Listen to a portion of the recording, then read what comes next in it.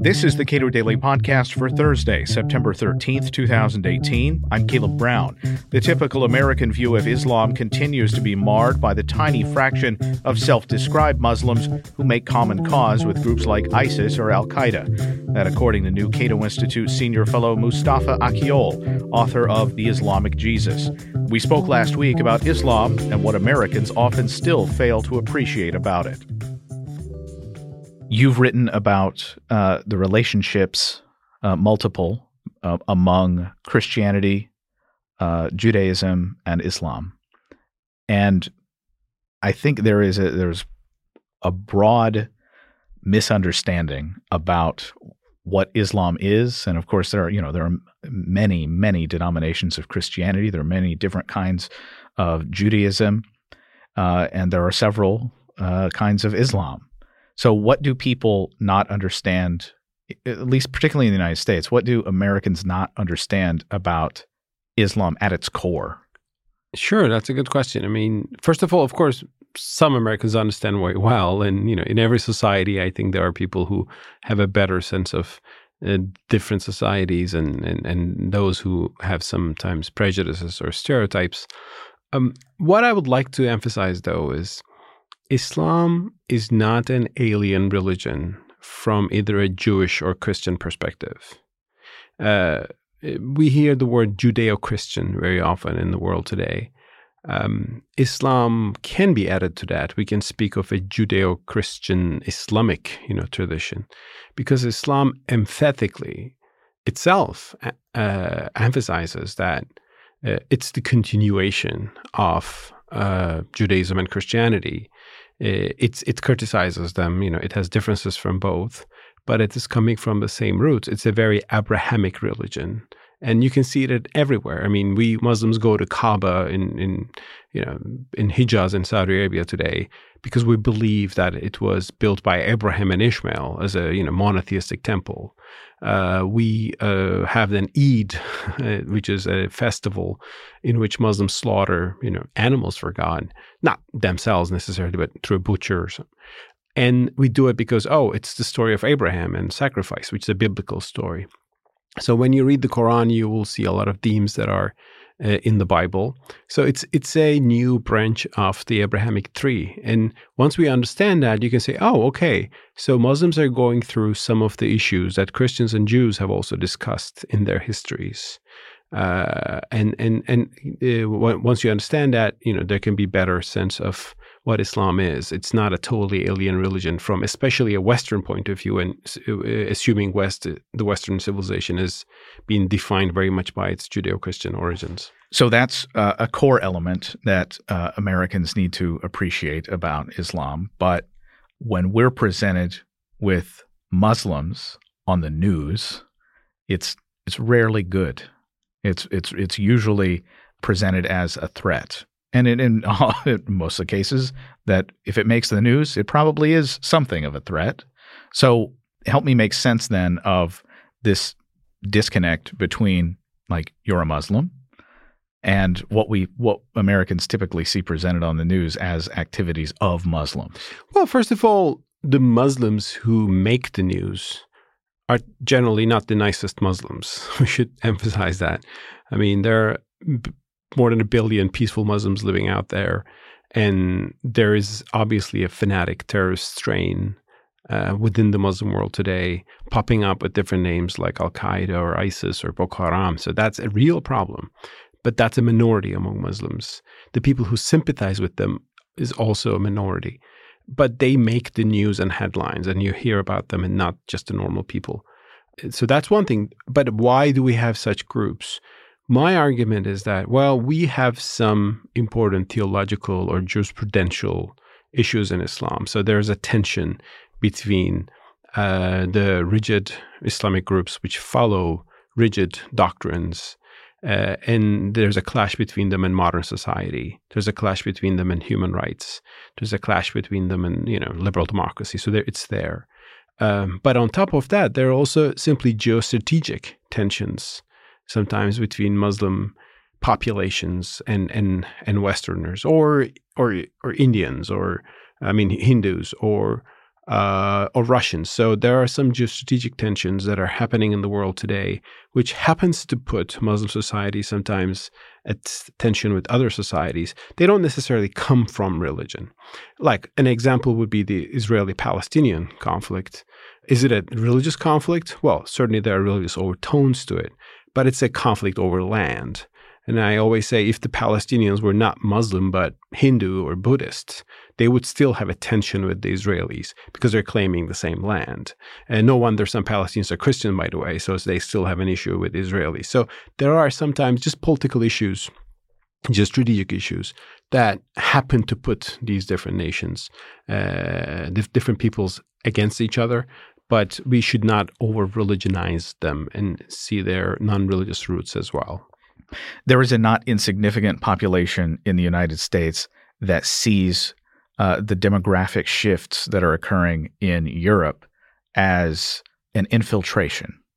And they view Muslim immigration to Europe, and Muslims have had to deal with some pretty negative responses. There have been a lot of criminal incidents that have been highly publicized in France in particular. What do you say to Americans who see that and see that as a problem and it's as something that the United States needs to avoid? Well, I would tell Americans that they should look at their own example, which is much better than the European example. Muslims in the United States are typically much more integrated to American society than the ones in Europe. And that has a lot to do with America's own blessings, let's say. America is a nation of immigrants. You can have hyphenated identities. You can feel proud as a Muslim Pakistani, but also an American, as you can be an American Jew or American Irish or Italian. You can be American Muslim, American Turk, American, let's say, Arab.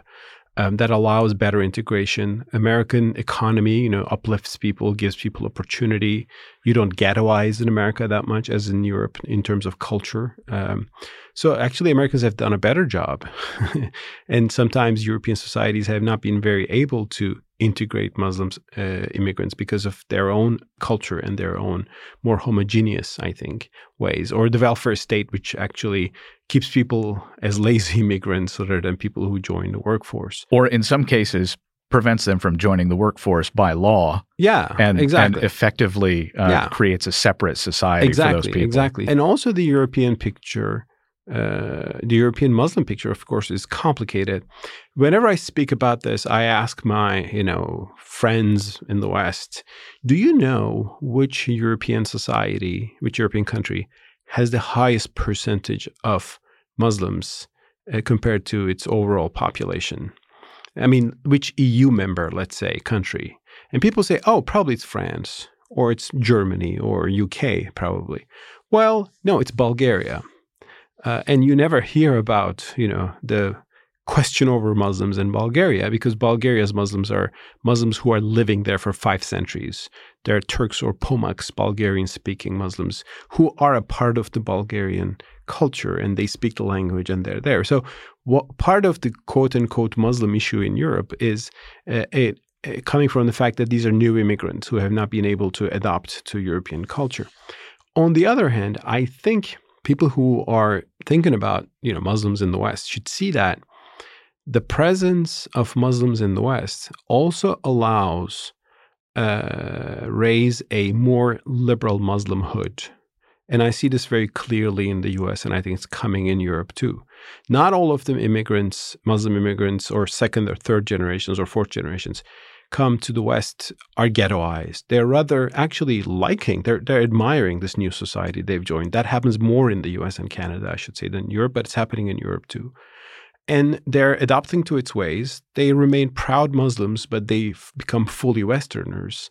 And actually, they are now building a new understanding of Islam, which can exemplify, I think, a new, more modern Muslimhood and can be a source of inspiration for other Muslims. So we should allow that to develop and not squeeze it by saying that, these people are alien to the West. What do we know historically about how, for example, Christians have been treated in Muslim societies historically? And the Crusades, of course, was literally a dark time in world history.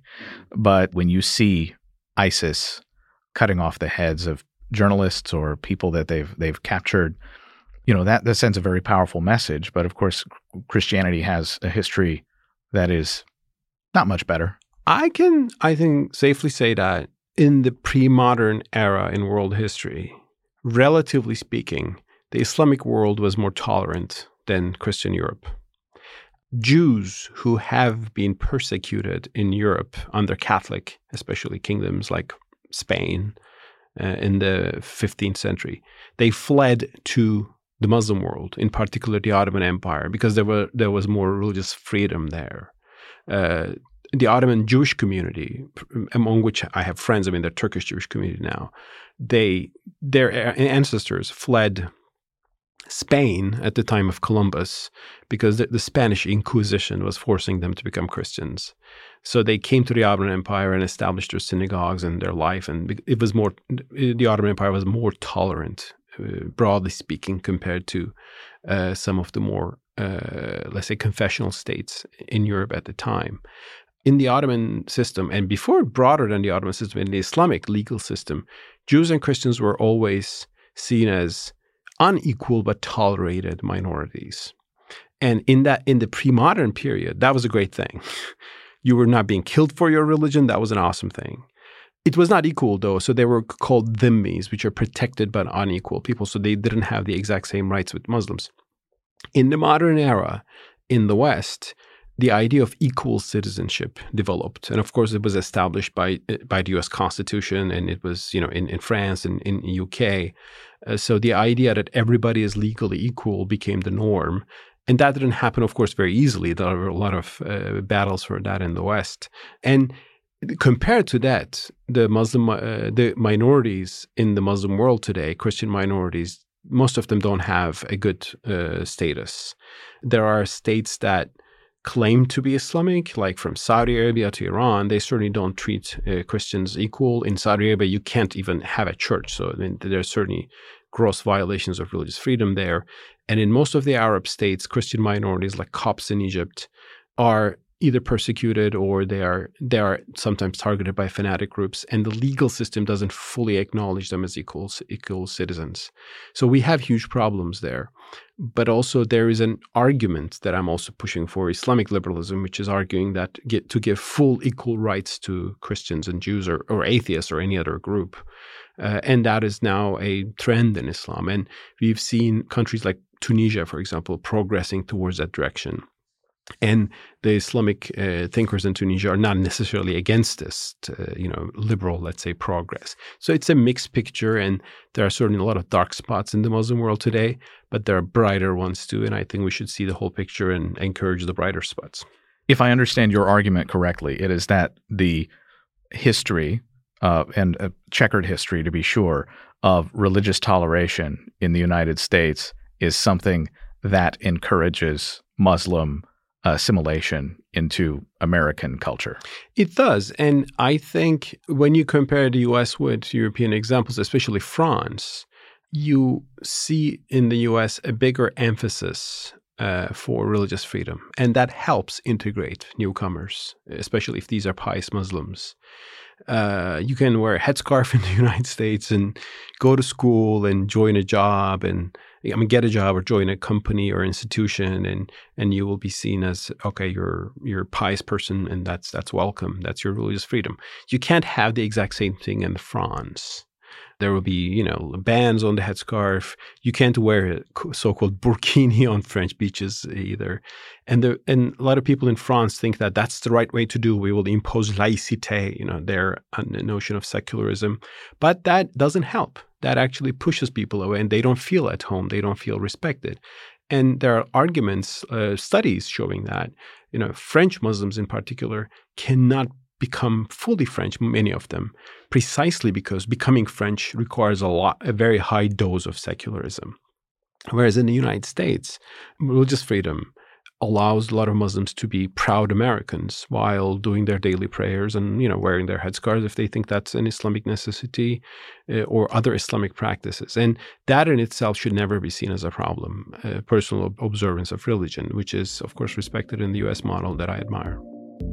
Mustafa Akyol is a senior fellow at the Cato Institute. He is author of The Islamic Jesus: How the King of the Jews Became a Prophet of the Muslims. You can subscribe to and rate the Cato Daily Podcast at iTunes, Google Podcasts, and anywhere you get your podcasts. And you can follow us on Twitter at Cato Podcast.